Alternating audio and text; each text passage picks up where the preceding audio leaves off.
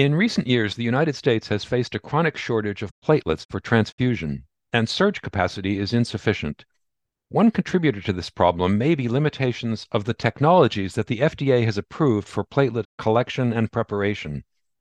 I'm Stephen Morrissey, managing editor of the New England Journal of Medicine, and I'm talking with William Riley, a professor of the science of healthcare delivery in the College of Health Solutions at Arizona State University.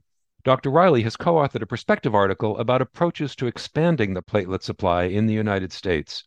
Dr. Riley, what are the clinical applications for platelet transfusions, and in what circumstances are transfusions most commonly administered?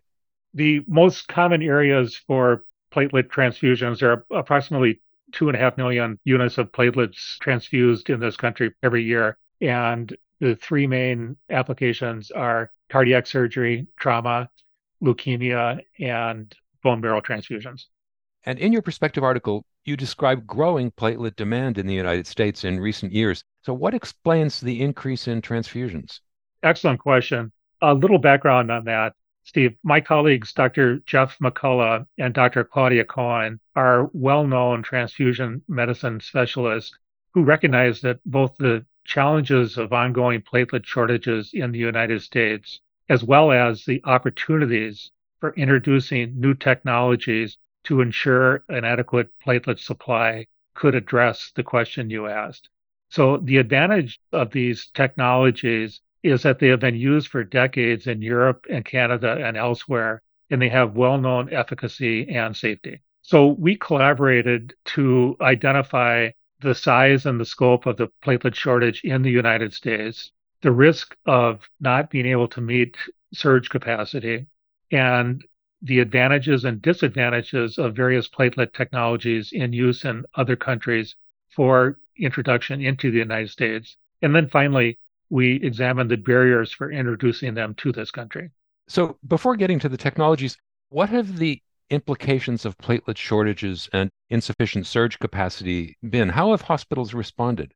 The implications for hospitals have become serious in some settings. So the immediate implications are that the shortages are resulting in a delay in surgeries, outpatient transfusions, and seriously jeopardize patient outcomes to the extent of reducing the frequency of needed platelet transfusions as well as the dose of transfusions in order to keep an adequate supply. For example, in the fall of 2019, a national study indicated that approximately 40% of the hospitals indicated that they routinely confronted platelet supply challenges. And then since then, between 2019 and 2021, the demand for platelets has increased 16%, while during that same time period, the supply of platelets decreased 2%.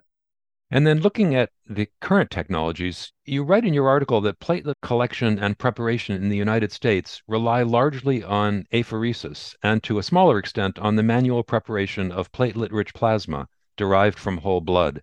What do you see as the main shortcomings associated with these approaches? In the United States, most platelets for transfusion are collected by platelet apheresis, as you mentioned, and that's about 96%. Apheresis is a technology in which the donor is connected to a blood cell separator and only the platelets are removed from the donor. This procedure usually takes about 90 minutes, and the number of donors willing to do this is decreasing. Despite substantial efforts, new donors are not being recruited at the rate needed to maintain a reliable supply, and the existing platelet donor pool is actually aging out.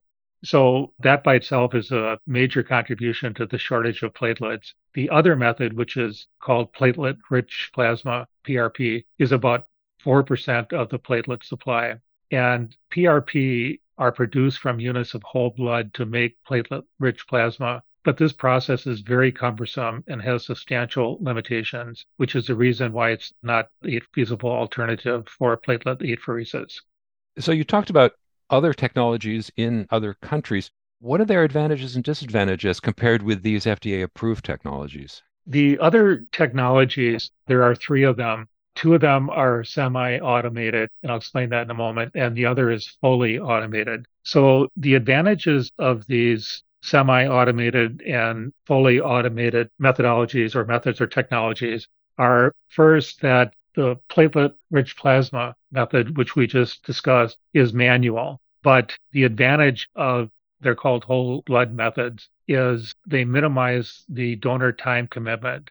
It's usually 15 minutes, for example, for a whole blood donation as compared to 1.5 hours for apheresis.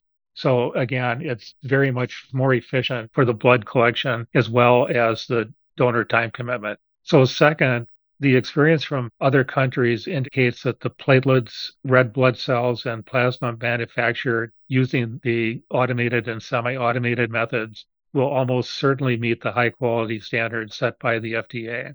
And then third, those semi-automated and fully automated whole blood technologies allow holding the whole blood unit at room temperatures for up to 24 hours after collection, which, along with the automation, creates a major efficiency in laboratory processing. The holds that are allowed, for example, for the platelet rich plasma are only about 8 or 9 hours. So the longer hours that the whole blood can stay in the laboratory before processing are a major advantage. In other words, staff don't have to work overnight in the blood centers. So finally, another big advantage, I mentioned there are about 2.5 million units of platelet used in this country annually, but there are about 13 million units of whole blood collected.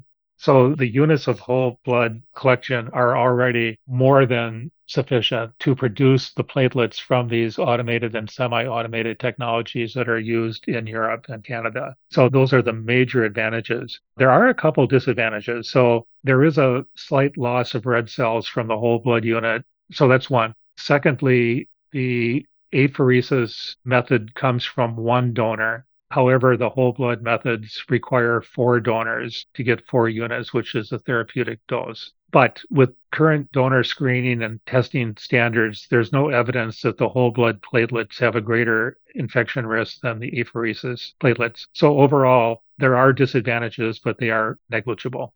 Finally, you say in your article that the cost of bringing these technologies to the United States would be substantial. So, how do you see that cost and other hurdles being overcome to facilitate the adoption of these technologies? Okay, first of all, you're correct. The cost of bringing these semi-automated and automated platelet manufacturing technologies to the United States will be substantial. However, overall, the advantages of a robust platelet supply far outweigh the disadvantages and the upfront cost of these changes. So specifically, there are 2 types of costs. The capital costs, which are the costs of changing from the current technologies to the new technologies. And those are primarily one-time costs. So it's the cost of the new equipment and then the cost of training, of course, to train the staff.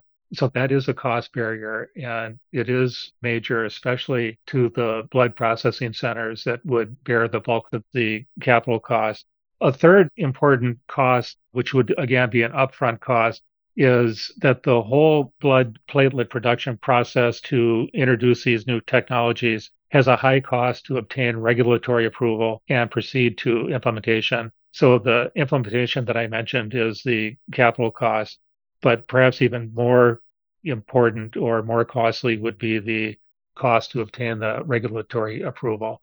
An analogy might be the big pharmaceutical industry. So both drugs and blood products, such as platelets, are regulated and require FDA approval. So the high cost of developing and bringing a new drug into the market is illustrative of the challenges to introduce whole blood technologies to the US. So that is a big cost barrier. And we have been talking with the FDA regarding the potential types of science they would need for their review and potential approval of these technologies. But also, we would need to identify the cost benefit and the major costs of acquiring the data that the FDA would need in order to approve these technologies. But after that, once the conversion is made, the ongoing operations are very cost justified based on our preliminary findings. Thank you, Dr. Riley.